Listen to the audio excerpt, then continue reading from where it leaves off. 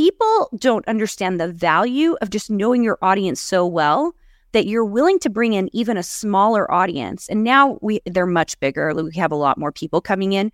But in early days, I mean, I'm just going to tell you, we would have 30 people come in, we'd convert 30%, and we'd make $10,000. By the third month, we were doing $33,000, just doing like on 30 to 40 people. First of all, it was a hot mess. So anyone who's getting started doing this, it will be a hot mess.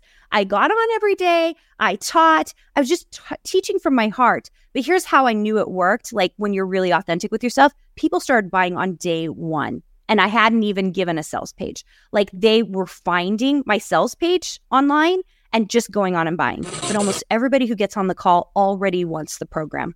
So they're not getting on a call to look. We're getting on a call to finance. That's a very different kind of call. If you want to build a legitimate, profitable online business without shiny objects, without the hypey gimmicks, and without the stress and overwhelm, if you want to make more money without having to be present online all day, every day, pumping out content that nobody sees and hustling DMs to generate leads and sales, then this is the place for you. Welcome to the Digital Trailblazer Podcast, your online business university, where you'll learn how ordinary people start from ground zero with no influence, no email list or audience to sell to, and no business or marketing experience, and go from working 9-to-5 jobs to building successful 6- and 7-figure online businesses and all the steps in between. Learn the strategies that worked and what didn't. Learn the mistakes that they made and how to avoid them, and then learn their plans for scaling their businesses and taking things to the next level. All so that you can build your business faster and easier and make more money without sacrificing the things that are important to you in your life. I'm your host, Leah Ray Getz, and with me is my husband, Todd. Now, let's get to it with today's guest. Hey, Digital Trailblazers, it's Leah Ray Getz. Super excited to have you here with our guest, Carina Gardiner. Carina, go ahead and introduce yourself and let our audience know what you're all about. My name is Carina Gardiner. I am a graphic designer by trade and have gotten into the niche of surface pattern design and crafting design. So I currently create fabrics, quilting cottons for Riley Blake and do crafting supplies for silhouette. So you might have seen me on the Michaels channel or YouTube channel because I'll do stuff for them as well. And about 3 years ago, we started a design program. So I have a PhD in design from the University of Minnesota in design. And we started a program for people who wanted to learn how to design while they were making money as a designer.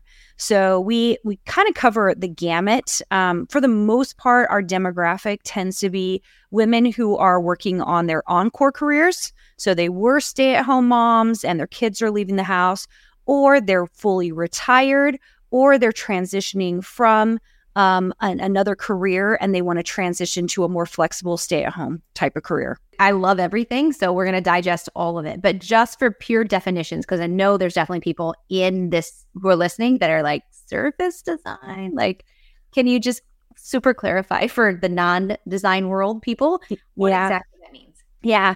Surface pattern design is a very interesting term that I do not like very much. That kind of developed because there were all of these illustrators who were getting into flat or 2D designs. So most people know it as textiles or fabric designs, but it also encompasses wallpaper, wrapping paper, journals. So anything that's going to be flat. I was the creative director of Cartabella, which is a scrapbooking company. We were a sister company to Echo Park, so a pretty large company, and that would still be considered surface design because it's 2D design. And the reason we kind of have to separate it out in what we do is because 2D design is quite different than 3D design.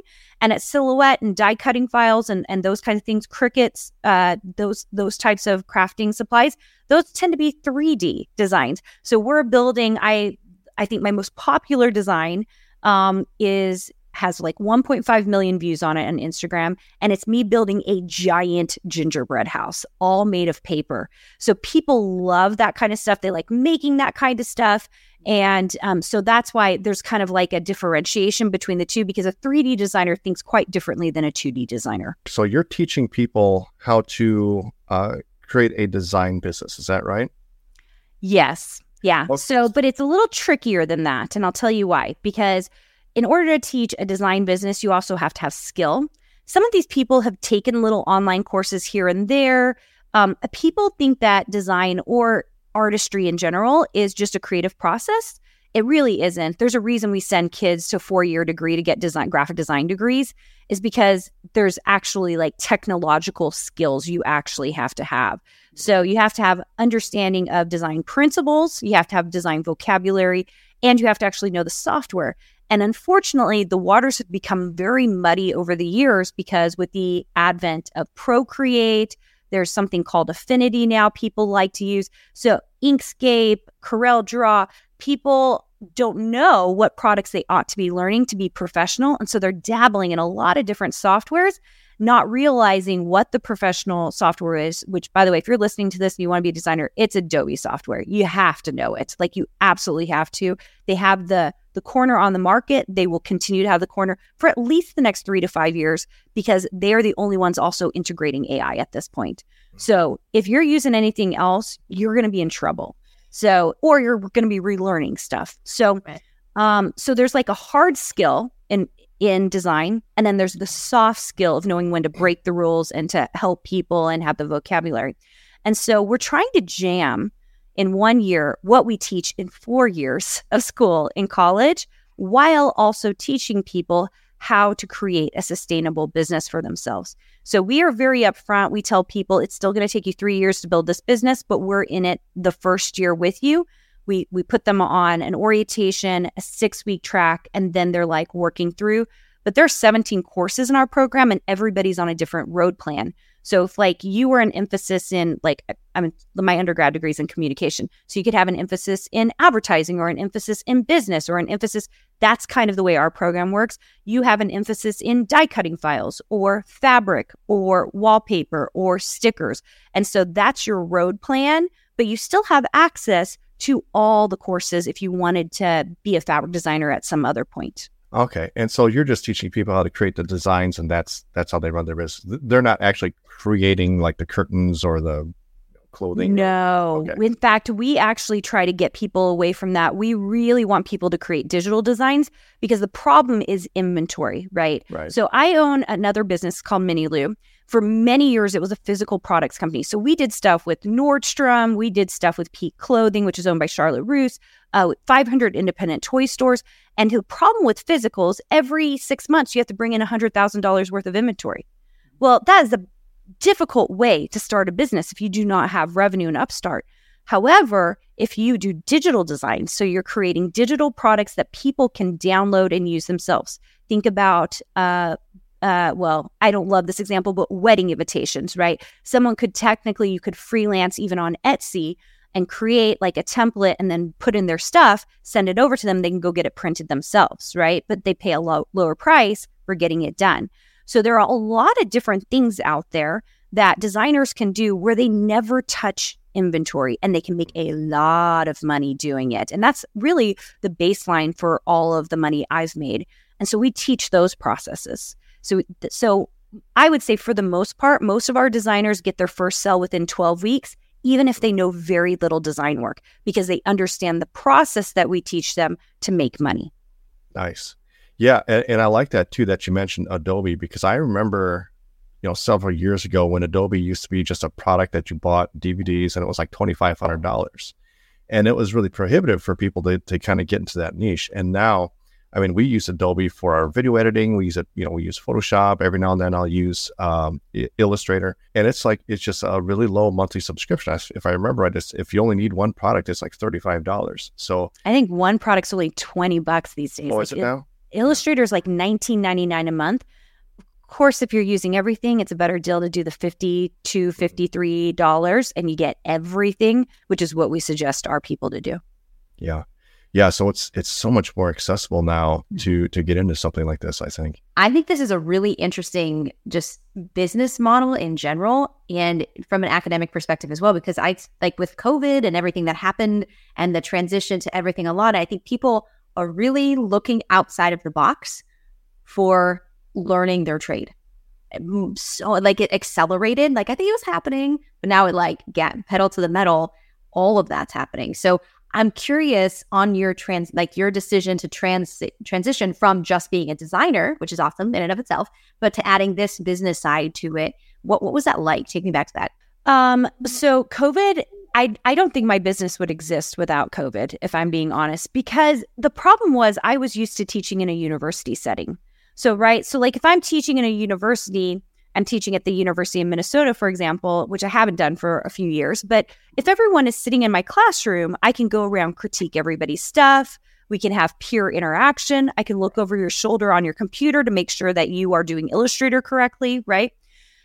COVID made it so it was possible for me to go, wait, I think we could do this in an online platform because everybody got used to Zoom. And before that, convincing people to come digitally was like, it was hard. And especially the demographic I work with, our median age is 50. And so convincing all of them that they want to be on Zoom with me was going to be like, I have no idea if they're going to be willing to do this. So that's why in a lot of ways, that transition from being a designer and owning a design business, really, there was a great transition into then teaching design. Now, I will say this, part of it was simply because I was 13 years into my design business and I was starting to get a little bit, I won't say hassled, but people started DMing me. I didn't have a huge following, but I made a lot of money for a designer. So the average money people make after design school is about $50,000 a year if you work in-house. If you're someone who owns your own design business, I think your average is luckily maybe around 30,000, right? So like you're trying to get freelance jobs, you're trying to get book illustration jobs, like it's all word of mouth and it's a pain in the butt. It's really hard to get jobs. And anyway, so all the things. And I was making $250,000 and people were like, what? Like, and not that I made that public information, but like they could kind of see like I was on a lot of platforms. I was doing a lot of stuff and I didn't have a big social media following. And yet it was pretty obvious I was making pretty good money as a designer. And so I just thought it was really obvious. You know, like when you're the person who does it, you're like, well, this is how you make money. Just do this. So people started asking, well, I had already had this problem. People were asking to be my intern. People were asking if I would teach them what they needed to learn how to do. And so finally, we just started a program and it shot off. I will tell you, like the first week I launched it, I made more in that month than I made in a single month in design. And that's when I was like, oh, I might have something here. Like people really want to know how I make money. And I made pretty good money as a designer. And so I was just like, this is incredible. And so it's worked out very nicely. We're not even 3 years old yet. We'll be 3 years old in April.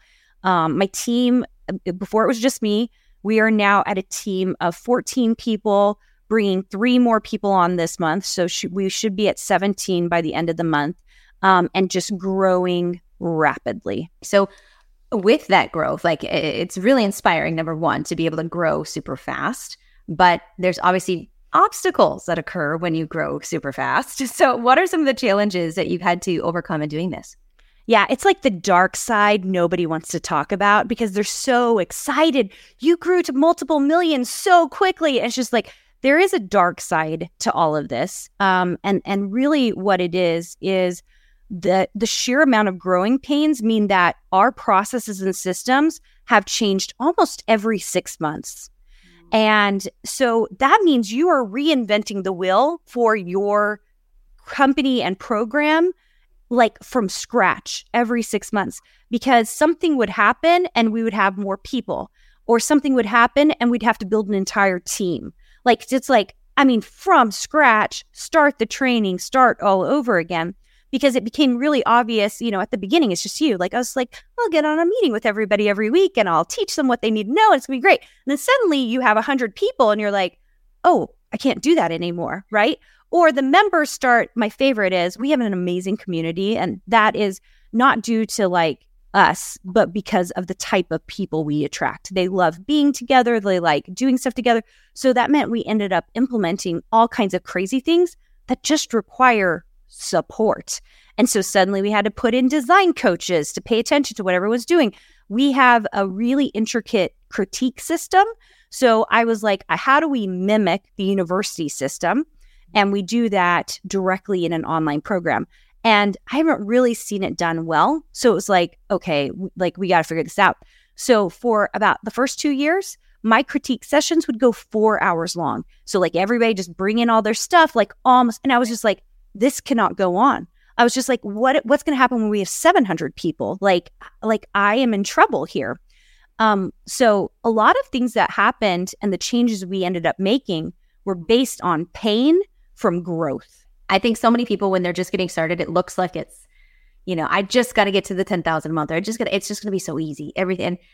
Every time you take a step up, something breaks or something happens, a bigger problem occurs that you have to solve, and then you can take it to the next level. And it's that back and forth. And that's why there is the revenue opportunities that we do have access to. It's because you are constantly problem solving and just trying to take it to the next level. I know we recently added a different process to our business. And it has been, I don't know how many iterations, integrate, the word I'm talking about, through the process where, at first, okay, this part's working really good. Okay, so now we're going a little bit further in the pipeline. Okay, now this part's broken. Okay, now we got to fix this part, but no, then this part breaks. Okay, then we got to fix this part. And I think people don't understand how committed to the process and to fixing and problem solving you have to be to really build a successful business. And if I think back to when we were first starting out with online business, I remember getting some really bad advice from some other online business owners. And I remember specifically someone saying that, if you can make your first sale, then, getting to 6 figures or 7 figures is not that hard because you just do the same thing, but just more of it. And now that we've been there, it's like, no, like the things that you do to get to your first 5 figures are not the same things that you do to get to your first 6 figures and then your first 7 figures. Like things change. Like you can't just scale exponentially that same thing that you're doing. And I think a lot of people don't realize that, the growing pains. I remember when we first started selling online courses and, we were maybe bringing in 30 to 50,000 a month. And then we suddenly jumped up to 200,000 in a single month. And the things that we had to do to maintain and run our business at 30 or 50,000 a month were way different than the things that we had to do when we were pulling in 100 or 200,000 a month. Yeah, that is exactly why we have rebuilt processes every 6 months. Yeah. Like every time you have a big jump, something breaks. And here's a really good example that we're currently living through right now. Last September, I kind of was looking at our stuff and I was like, I think we have a lead problem. Like you kind of go in, you diagnose what's going on. And I was like, oh, we have a lead problem. Okay. So we figure it out. We go through January, we open up the books. We're in the middle of changing softwares and we realize, oh, no. We do not have a lead problem anymore. We have a setter problem. We don't have enough enrollment specialists to touch everybody. And especially when we saw that we had 2,500 leads that had never even been touched at all. That's when you start going, okay, and so you're constantly diagnosing the problem. So now for the last 2 weeks, guess what? All my entire sales team, my executive team, all we've been doing, fixing setter processes, fixing it, trying to figure out the workflow so everything goes to the right place, trying to make good decisions about who's getting what, where there's getting what, and hiring. Now we're hiring. So then that changes. So I'm not spending time working in my program. Instead, I'm just trying to fix all the processes happening on my team. I can feel your pain and the pain of seeing those 2,500 untouched leads. That was just January, by the way. That was just January. When we go back and look, it's traumatic almost. We're just oh my gosh, look at all of these loose ends we had. I had some ideas that there were loose ends, but as we moved into the new software, it became very obvious what the loose ends were. And yeah, here's the other thing. Every time you make a change, for example, for a software, we are in the middle of integrating 5 softwares into a single software. We are in week 10 right now, and it affects every component. So every member of the team is involved. And so we've had to have 2 or 3 meetings a week just on software to make sure everybody's involved. And so I think it's a fascinating thing because if someone had told me 3 years ago that, Carina, you're not going to be spending your time working on design, you're going to be in meetings, you're going to be fixing everyone's processes, and you're going to be training people, I'd been like, no way. But that is what the job is. Yeah. I think so many folks, they get started in their business because they're really good at their specialty. And it's oh, it's so much bigger than that. Well, and the thing is, there's gurus out there that tell you that, oh, you can just stay in your lane, just do what you're good at, and outsource everything else, right? And the reality is that that's not how you build a business. Like you can't have your business rely on people that might leave, right? Like if your business is dependent, like for example, if you don't know how to generate leads and you outsource that, and suddenly maybe you decide that you want to try to bring that in-house, or the person that's generating leads for you suddenly decides to quit, or they stop for whatever reason, right? And your business is then dead in the water. Well, you're not really a business owner then, right? You need to learn how to run your own business if you actually want to be a business owner. If all you want to do is just be good at what you're doing and outsource everything else, well, then you don't really want to be a business owner. You just want to be a freelancer, right? Yes. Yeah. Yeah, but I think that's a tough lesson to learn, don't you think? Like, it's a tough lesson. You almost have to get into it before you realize, I kept telling people, I'm like a big believer, my designers, a lot of them don't have like the mindset to call themselves designers. And so one of the things we're training them on is tell other people you're a designer, because there are actually a lot of benefits to that. Lots of freelance work comes through word of mouth. There's a lot of confidence that goes into it. And then your family members also start believing it, and they start supporting you better. So there's like all these things when you actually call yourself the thing that you are. And it's so funny because I really teach this very strongly. And yet I myself it was like almost a year before I could call myself a CEO. But I was just like, oh my gosh, I am totally, like finally the day hit and I was just like, I am a CEO. Like I'm in meetings all day long. I'm running trainings. I'm the only one who has the vision for this company for where it needs to go. And I'm the CEO. But it took me a while to like really tell myself like, this is where you are, Carina, and this is an okay place to be. So what are some of the strategies that you've used to grow so big? Like, where are these people coming from? How are they finding you? Yeah. So I think you have to get over a little bit of the fear of Facebook ads. I think that was like my first, especially as a designer, you're like, I do not want to be playing with this. The second thing is I think that people don't spend enough time figuring out who they really want to cater to. I very much knew, because I knew my people very well. I knew who was buying from me. I knew it was an average age 50-year-old women who were ready for their encore career. And a lot of it was because of my own warm audience of people who were creating my designs. And so it was sort of this idea of like, hey, if you were like buying $200 a month of my design work, wouldn't it be awesome if you just knew how to design it yourself? And then you wouldn't have to modify my design work, but you could just create it yourself. And then why not just sell it as well? And suddenly, so like if you really know your audience very well, so for mine, there is a little bit of education. So because of that, we do something called a design boot camp. It's $27. It's a low offer. It's currently evergreen. Some people would call it like a tripwire.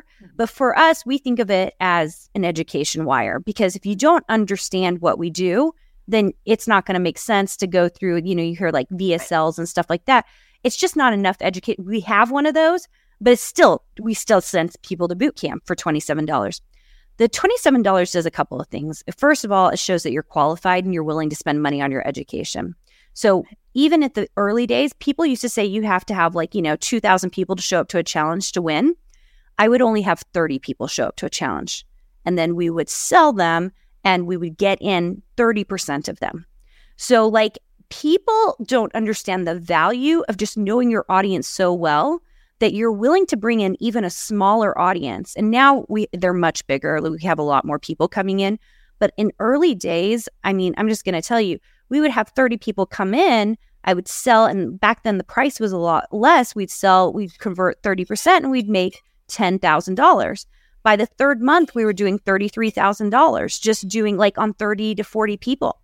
And so there's a ton of power in just knowing your person, knowing who they are. So were you filling those from like a Facebook ad directly to the boot camp, or what did that look like? We still do that. We're still very much, we don't send them through a whole bunch of loopholes. Instead, it's just a Facebook ad inviting them to come to a design boot camp. If you've ever wondered why you are not profitable or you're struggling to create design work that sells, Design Boot Camp will tell you how to do it. We have in fact, the time we're doing this, I'm doing a live one right now. So it's kind of our gift. We do a live one 2 or 3 times a year. And then people get access to that one. They can watch it. It's usually filled with new material. So for example, this week, people are asking me about AI. I totally jumped on what's going on with AI and designers. And so there's like a little bit of an update on, what we see going on in the industry and why you shouldn't be afraid to become a designer and that there's even more possibilities for you. So Facebook ad to the bootcamp. And then what's sort of your sales process with the bootcamp? Is it like last day open cart sort of thing? Are you sprinkling throughout? What's your strategy? Yeah. So I will let me tell you how I started. First of all, it was a hot mess. So anyone who's getting started doing this, it will be a hot mess. I got on every day. I taught. I was just teaching from my heart. But here's how I knew it worked. Like when you're really authentic with yourself, people started buying on day one. And I hadn't even given a sales page. Like they were finding my sales page online and just going on and buying. So like that's how powerful it can be. Okay. So our process, like it changed and evolved, but I finally got to the point where probably about 3 months into doing this, and I did one once a month. I usually open up cart on Wednesday. So I actually tell everything, but then they keep coming out Thursday and Friday because I have really relevant information. But I open up cart on Wednesday and I talked about the program and what we do. And then we'd keep it open until the following Monday. And then I used to do a 15-minute consult. We always told the price back then as well, like right there on the Wednesday. We told the price, we give them a sales page, and then they could get on a 15-minute consult because very often I needed to talk to them, like the ones who were on the fence especially, I needed to see if they were good for the program. And believe this is a weird thing. We say no to people. So if you're not a good fit, like we do not need you in our program. We don't want you to spend money with us. And people might think that's crazy, but I promise you it saves you lots of customer service issues. So there have been people we've brought in that I should have said no to, and I regret so much, like so much regret. So that was our process. And then last year we brought on an admissions team. And that's because we could kind of see the direction everything we're doing is going.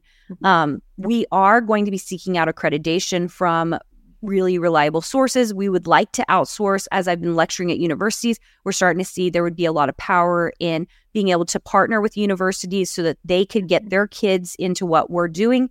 I went to a university and like literally the kids, 250 kids, they had never heard this stuff before. They had no idea they could make money. They've all been, I think art departments in the United States are at the bottom of the whole, and it's just like, oh my gosh, you guys, like you have so much power to make money. Your professors don't know how to teach you because they never owned businesses before. So the bottom line is like, as we've kind of changed, I brought in an admissions team.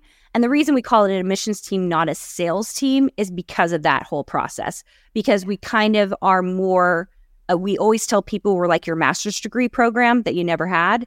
That's what we're teaching you. And so there's an admissions process. So now, and we've changed this process a million times, now we have a quiz. People take the quiz and it sends you either to a landing page if you are not a great fit for the higher programs. Mm-hmm. If you're good for the middle programs, because we have tiers and people can work their way, like freshman, sophomore, junior, like they can work their way through the tiers. If they're in the middle tier, they go to our enrollment specialists, which are setters, normally called setters on a sales team. And if you are ready for the highest tier based on your answers with us, we send you to a closer, or what we call our admissions specialists. So with this process, your main funnel that you use with Facebook ads, do you have an idea like ROI or conversion rates or any of that sort of numbers? Yeah, it's a little bit tricky because we kind of do it by segments. So let me talk to you about it in segments, right? Okay. So the first thing is $27 does not cover the cost of a single lead in my dreams, right? Like people are like, why is this once we're like, why is this $27? I'm like, if you had any idea, it used to cost us at the height of it about $180 per lead to get them in, right? And I was going to ask about that because I was wondering. Yeah, about $27. But if you know your conversion rate is high, you spend the money, right? Right. I think we are right now in a place where we're only spending about $40 per lead because I have gotten better at the Facebook ads. I spent some time. Meta is actually really awesome. They will schedule calls. If you're spending a certain amount of money, They will schedule calls with you. I will tell you our ad spend right now is about $55,000 a month is kind of where we're at right now. And we're spending about $45 per head. So if that gives you an idea. The other thing that's nice is we actually have an add-on workbook for $17. That helps a little bit with the ad spend money, right?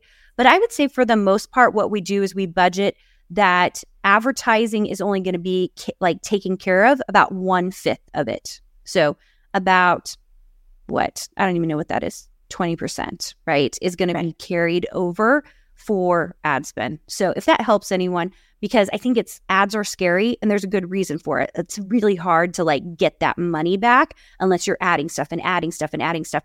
But we don't want our people to have money fatigue. Like we want them to come get educated and then get really excited about coming into our program.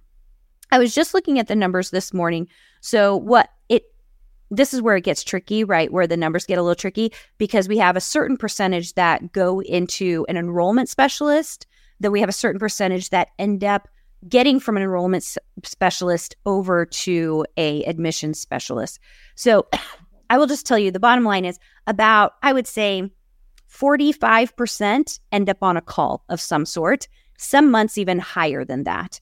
Because we're so targeted to them. That's why I wasn't worried about a $180 lead, because if we can get 50% of them on a call, then the other thing that's really weird about our program is almost everyone, I would say there's probably maybe 5%, but almost everybody who gets on the call already wants the program.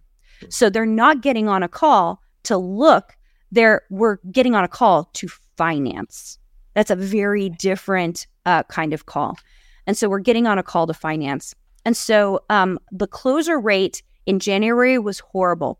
And the reason is because we opened up, instead of them having to go to an enrollment specialist, we opened it up and let them go to an admissions specialist or a closer as well. And so we didn't have enough like filters to keep people in the right place. So I think our call rate was down at 10%, where people were actually closing from that. We've since fixed that, and I would say that was just January, and it's because we had so many people on calls. We couldn't, the setters could not handle, clearly. We had a setter problem. So it's basically like the closers were doing the setter's job as well, right? That was what was happening. But I would say, generally speaking, based on all the other months, we have a pretty consistent 30% conversion rate. So very, very consistent conversion rate. I think it's going to be higher this month because we've put even more filters in place than we had in previous months.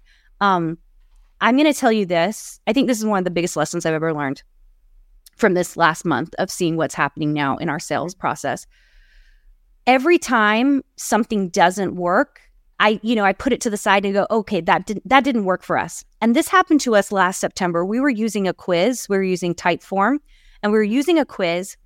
And we still were really annoyed. People would lie on the quiz about how much money they could make or whatever. And so they'd end up in admissions when they should have gone to enrollment, right? And so we were like, quizzes don't work, which is absolutely the wrong thing to decide, okay? But that's what we felt like. We were like, quizzes do not work, okay? Right. So 2 weeks ago, we implemented a new quiz system, and it is working like a breeze. It is working beautifully. We just changed up the questions. We had probably 3 meetings where we changed the questions over and over again until we could get it all the way down, niche down to the right thing. Mm-hmm. And the quiz is working. And so I think one of the things in business that we do that's so detrimental that people don't realize that they're doing is they try something and go, well, that doesn't work. And so then they go do something else when you just did it wrong. It didn't work for you the way you thought it was going to work. Absolutely. We hear that all the time. Like Facebook ads don't work. This doesn't work. It's like, actually, they do. Like, let's look at how it was actually implemented. So, okay, percentage, 30% of calls closing, just to clarify, correct? Yeah. Okay, that's awesome. And then your enrollment specialists, your setters, do they offer the downsells and sell those themselves if they're not, like, what's the downseller if they're not for the big package? How does that work? Yeah. It's so interesting because Design Suite is 6 tiers. So technically the downsell would be the lowest tier, but we still send them to an admission specialist for that. What it does, the enrollment specialist, what they do, so we're a little bit different than most companies because we kind of treat it more like a college admissions. But the enrollment specialist, what they're doing is they're finding out what they want to design, if they're really a good fit. Like if they just tell us they have art and they want to make physical products, we're like, we are not for you. Like we need you to, like, we'll send you somewhere else. Like we will try to find some place for them to go. But usually that's not the case. People know they want to do digital once they've come to a boot camp. They understand our processes, why we do what we do. And so then it's niching down on the finances, right? Like financially, can you even afford our program? And they say, well, I can do this much per month. So based on that answer, they still go to a closer or admission specialist, because then that person can go, okay, based on your answers and what you want to accomplish, I think you should start at this tier. So if you start at breakthrough, then you can bump up, do the artwork, do the coursework, and in 3 months, we'll contact you again and let's bump you up to the next tier. And then financially, you can afford that tier, right? So because we're a tiered system, it's a little bit different than a regular like downsell, upsell. We used to call those tiers downsells. Now they're not. Now we're recognizing, especially even the example I had of Simone, who was in Australia, she started in breakthrough. She's one of our best students ever. A month later, she realized she could do it and jumped right into Mastermind, which is our main money-making program and a very expensive program. But it's like sometimes we don't mind that. Actually, in some ways, we like that because we don't want them spending a lot of money unless they understand what they've gotten into. So I'm curious, this process that you have now, where you are running Facebook ads to a $27 workshop, and then after the workshop, you're getting them into your higher ticket program. Is that the same process that you've always had, or did you start it out with, say, a free VSL or free webinar?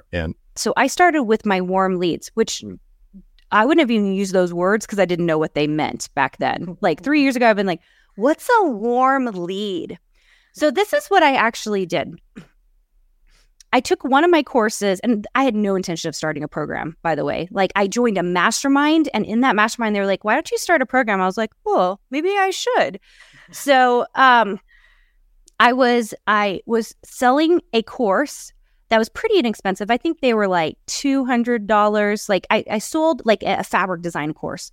And what I did was I just sold the one course, and I created a Facebook group. You got the course, and then every week I just showed up in the Facebook group, and I didn't even really coach. It was just kind of like, how are you guys doing? What do you like? What do you don't like? So in some ways it was market research, but I literally thought it was the real product, right? Like I thought this was the product. Like I'm going to sell a $200 course, and then I'm going to get into a Facebook group, and I'm going to talk to them, and it's going to be great. Okay. It's not comprehensive design, right? It's just like this one tiny little thing of design. And so what happened was I did that like 2 times, like pretty early on. And all the people who joined, which by the way, I just got from my Instagram following, which at the time, I think maybe I had 10,000 people following me, maybe 9,000. It wasn't a huge following. Okay. Mm-hmm. So it wasn't like I had massive, and it was sort of word of mouth. Like I had a newsletter list with like 3,000 people on it that I just sold like crafting stuff to. So I just kind of like put it out there. I was like, I think I'm going to teach this class. Does anybody want to come take it? I mean, it's like very like, no, like, I don't know if it's going to work. So I did. And the feedback I got from this, and I think this is the thing I'm really good back as I look back on the way we do things, is we change our program. We've changed our courses based on what members ask for, period. Always. So that's why we have such a booming community, why we can't get rid of people, because we literally do what they ask us to do. Mm-hmm.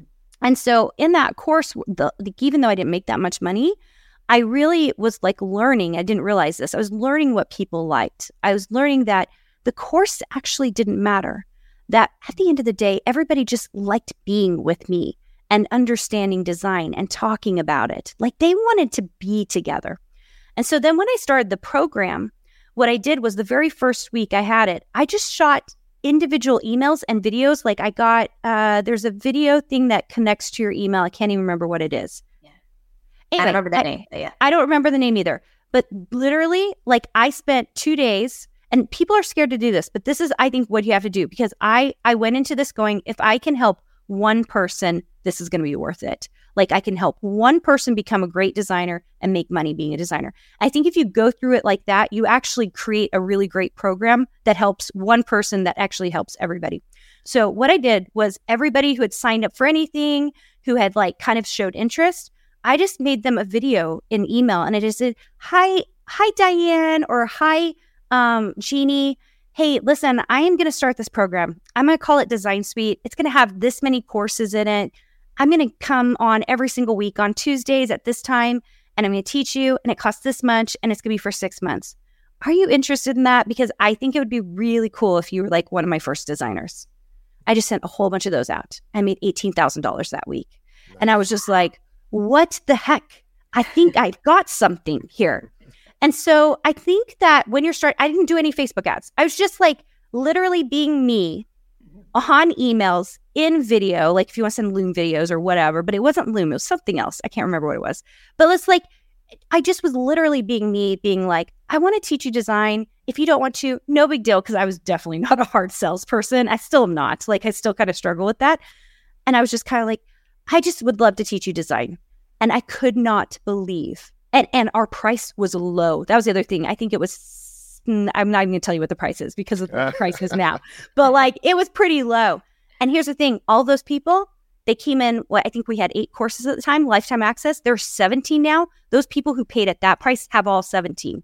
Like once you're a Design Suite member, we don't care. And we expect, especially with accreditation in college, our prices will continue to go up. And so we always tell people like the best time to get in is now because of the way we're headed. But you don't need Facebook ads to start. And in fact, it took me, I want to say 6 weeks of learning Facebook ads. Like I was just like learning them before I ran my first set, and I had a budget of $700. So I ran the $700 budget. It was me just saying, have you ever wanted to be a fabric designer or a craft designer? I have this design boot camp. I would love for you to come. I mean, like very meekly, like, okay. So like everyone who thinks that like, oh, she just made it happen. It was scary at the beginning. It sucked at the beginning. I didn't know what the heck I was doing. But in some ways I did know what I was doing, right? Because I knew who my people were. Like I talked to them. And so I spent $700, and I will tell you that month I made $10,000. But like from warm at 18,000 to 10,000 on total cold, I was like, this is going to work. Yeah. I love that story about getting started and just making all those personalized videos, because so many times I think people, they have this dream about building an online business and how they're just going to automate everything from the very beginning, and they're just going to put a course together, they're going to run an ad, and the ad's going to go to a sales page, and they're just going to magically make sales, and then they're living on the beach, right? And it just doesn't work that way, because the level of marketing skill that you need to create, say, an automated webinar and to run ads that are going to convert, and then to generate sales on the back end, and the whole follow-up process, the level of marketing skill and automation and even technical ability that you need to make that work is pretty high. Whereas someone could just do what you did, like the same amount of time, actually a fraction of the time it would take you to learn and implement and do all that stuff and get good at it. You could take a fraction of the time, just do what you did, make these personalized videos for people, and you will make way more sales and be way more profitable. You will make your first $10,000, $20,000, whatever, in a matter of a couple of weeks, just because you did the personal outreach. And it takes very little marketing skill because you made that personal connection. And that's really the most important thing, is that people feel like they're, that when you make a promise, you're going to deliver. That if they have a problem, you're going to take care of them. And when you do that and you make that outreach and you make that personal connection, people feel like they know, like, and trust you. That is what generates sales. Yeah, I especially in our society right now, when there are so many scams, there are people who do not follow through. And I think I heard you say this, Leah, on something else, like the big promise that people keep making out there. It's just, if I'm being honest, it pisses me off. I tell people it's going to take you 3 years. You're going to spend a year with us, but it's still going to take you 3 years. And does that make the sell always? No, because no one wants to hear that. They want to hear that they're going to make money in the first 12 weeks and they're going to make $100,000. And so we are very upfront about what it's going to take. And we're like, if you think you can do it in 3 months, then you must be way smarter than every college student that's going and doing a 4-year degree, because that's how long it takes to get just a degree. Now let's add on an MBA. Like people, I'm like, let's have some realism here about how long it takes to build a business. And I think we've seen it. I know for the type of people that we attract, we are like not the real marketer type. So we are very, very real with everything. And I'm very frank. Like if anybody throws out a number at me of what their goal is, how much they want to make, I'm always like, hey, I am not going to sit here and tell you, yeah, you're going to make that in 60 weeks or 6 weeks, or you're going to do like, I'm not even going to tell you how much you can make. That's up to you. I'm going to provide you the support and I'm like, we're not going to be those guys or those people that are out there promising the world, because that's just not real for most people. And that's where you can get into a slippery slope with the FTC. Like there's all kinds of different things that are going on in this space. And I think people are just loving the realism. At least the people that we attract, they're like, yeah, like, thank you. I'm so sick of the people, the Facebook ads and the whatever telling me I can do X, Y, and Z, but I've been around long enough to know if I could do that, I'd be making a lot more money than I am right now. Well, also, why are they teaching? Sometimes I'm like that. I'm kind of like, my favorite is there's a lot of teachers in my industry and they're all making, if they're lucky, 50,000, maybe 80,000 a year. And so that's why I'm willing to drop out like how much I was making, because very often and then they're teaching something that's totally like difficult, like no one's going to get. And they know this. They know that 90% of their clients are never going to do it. We go into it going, every single one of our clients, every single member of our program should be able to create a profitable program, period. Like profitable business for themselves. And when you go into it, like thinking about the individual, I literally go into it thinking, if my daughter joined this program, how would I feel if she doesn't get the support that she really deserves and needs? Yeah. And so I think it's like the way you go about it, and people are just going into it, as Todd was talking about, like, how do I get it automated? How do I get it? And I went into it almost the opposite. I was like, how do I give so much personal attention to my people that they can't say I didn't do everything I could to get them there? Well, could you just sprinkle in just some tips on that? Like, how do you really keep a personalized feel as you scale and get huge? Oh, yeah. And without burning yourself out too, right? Yes. Yeah, this is hard. So definitely having coaches, right? Like, so you have coaches that you're training and helping you out. We went from one design suite program to breaking our group into 3 groups. So it's like mini design suite programs within design suite. So now they have a smaller feel. One of the one things we got asked within the first 6 weeks of me starting the program, it was just me coaching every week. Mm-hmm. Someone came to me and goes, "Hey, Carina, we'd like to talk to each other." And I was like, "Huh, what?" And they were like, "We'd like to like hang out with each other. We see each other on our meetings, but like we don't know each other's stuff." And I was just like, "Well, I am not doing a Facebook group. Those are nightmares. I'm not going to do it." So they were like, "But please, please, please." I was like, "Fine." Like this is I'm like fighting it. I was like, "Fine. I just want to teach you guys design. But if you want to talk to each other, I'll make you a community." So we're in Kajabi, so I make them a community. So they all start chatting with each other. They love hanging out with each other. About 3 months after that, they're like, "Hey, Carina." And I'm like, "What?" "We like want to see each other's faces." And I was just like, "What?" They're like, "We want to like, talk to each other and like talk to each other about what we're winning and what we're designing and hanging out." And I was just like, "Seriously, guys? Fine." I'm like kicking and screaming. So instead of me teaching every single week, it turned into what we called, and here's the thing, I do crazy things. We brought every single person in the program into a meeting to have a discussion. I think at the time we had like 50 or 60 people. They all came into one big meeting. And I said, "Okay, guys, I keep getting this thing. You guys all want to talk to each other." They're like, "Yeah, we want to talk to each other."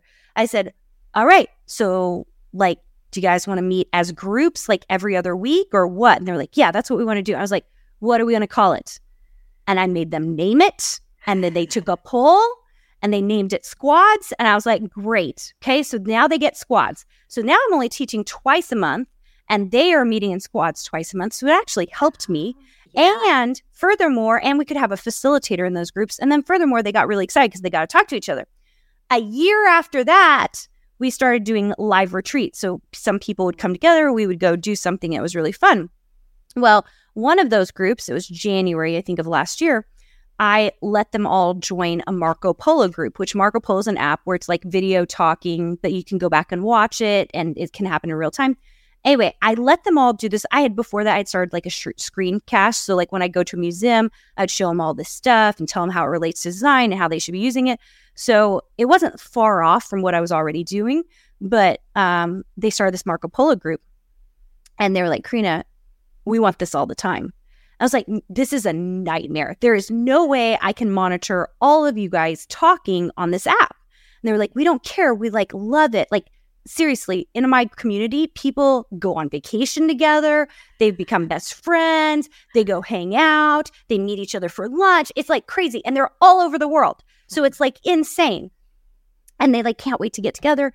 And so anyway, I was like, okay, fine, we're going to do it. So we started with a single Marco Polo group until it got to like 100 or 200 comments a day. And we were like, there's no way we can do it. So then we split into 3 groups, which is where we're currently at right now. As the community grows, we'll just add a 4th group, a 5th group. And so they're kind of in their own individual groups. But I am going to tell you, Marco Polo is everything. For us, it is everything. Because face-to-face, being able to talk to people is really where it's at, not just writing in a community. And so when someone gets on, my stars, my elite group, those are my upper groups, they're together in a Marco Polo group with me. They see me when I'm brushing my teeth. They see me when my hair is wet. It is very real. And so when Emily comes on, which she did yesterday, and said, guys, I have this idea for meal planning. Okay, we're designers, but we're all mostly moms and other things as well. She goes like, I'm having an idea for meal planning. What if I like do a recipe book and we put it on Amazon and then we do da. I'm like, yeah, that's a great idea. And then Shar gets on and says, I think you should do that. And Brenna gets on and says, you should do that. Guess what? Just compounds peer critique that you should do something, right? Yeah. Then also if you have, we're a visual group, right? So if you are working on something and it's not working, you flip your camera around, you go, I'm an illustrator right now, this is not working. And a coach is able to come on immediately and go, oh, you just need to switch that to that. And that's like a little thing, but like people get stuck in the programs all the time. But if you suddenly have support for that, that's everything. So I would tell you, and any of you who are starting a program, if you go into it thinking, I'm going to help people as far as I can, like I am going to do everything I can to make these people successful, it is really hard not to build a multi-million-dollar program. I love that. That's beautiful. So what would be, I guess that is your one piece of advice. I mean, that's a good one right there. One piece of advice to people. Yeah. Do what your people ask you to do, even if you're fighting and screaming, and which I was like every step of the way. Yeah. Do what your people want you to do. Your people might not want community. Maybe they just want this kind of support. Build it for them. The reason we have 17 courses is because every time someone said, hey, Carina, we don't understand how to do workflow. I was like, we'll build a course for it. And we didn't charge people more for it. We never charge people more for it. That's awesome. So if people are really interested in what you have to offer, what you do, how do they find you? Well, I would say, first of all, if you want something fun and free, Make Art That Sells is my new book that's coming out. I don't know how many you're going to see on video, but this is what it looks like. This is the paperback version. It's my second book. My best book, my first book last year is so hot. It's called Design, Profit, and Prosper. It's an easy read. We always make these super easy reads. But Make Art That Sells is really fun because it uses art history. So we're talking about Pablo Picasso. We're talking about Vincent van Gogh. We're talking about Monet. We're talking about Norman Rockwell. And we're relating it to all these things in a formula that we've built. And then if you lay out yourself in that formula, you can figure out how you can become profitable and how you can make art that really sells. So it's really, really comprehensive. It's very fun. It's an easy read. And if you want the masterclass for free, if you just go to makeartbook.com, makeartbook.com, and the second link is the masterclass, click on that, put in the code MAKEART, and you can get it for free. It's 6 lessons. There's a bonus launch party you can watch in there, some fun things that we do in there. And it will teach you a little bit about what we're really up to and why we do what we do. I love this. It's been such a fun discussion. I think you've opened the eyes. Number one, just about how to actually make money with art, but also with what it really takes to grow to a huge, amazing organization that's, changing so many lives. So thank you so much. So happy to be here. You've been listening to the Digital Trailblazer podcast. For show notes and information about today's guest, head to digitaltrailblazer.com. Now, if you love this episode, if you got some value, make sure you leave us a review and subscribe. And be sure to share this episode with anyone you know who could use help to build their business. Thank you for listening, and we'll see you next time.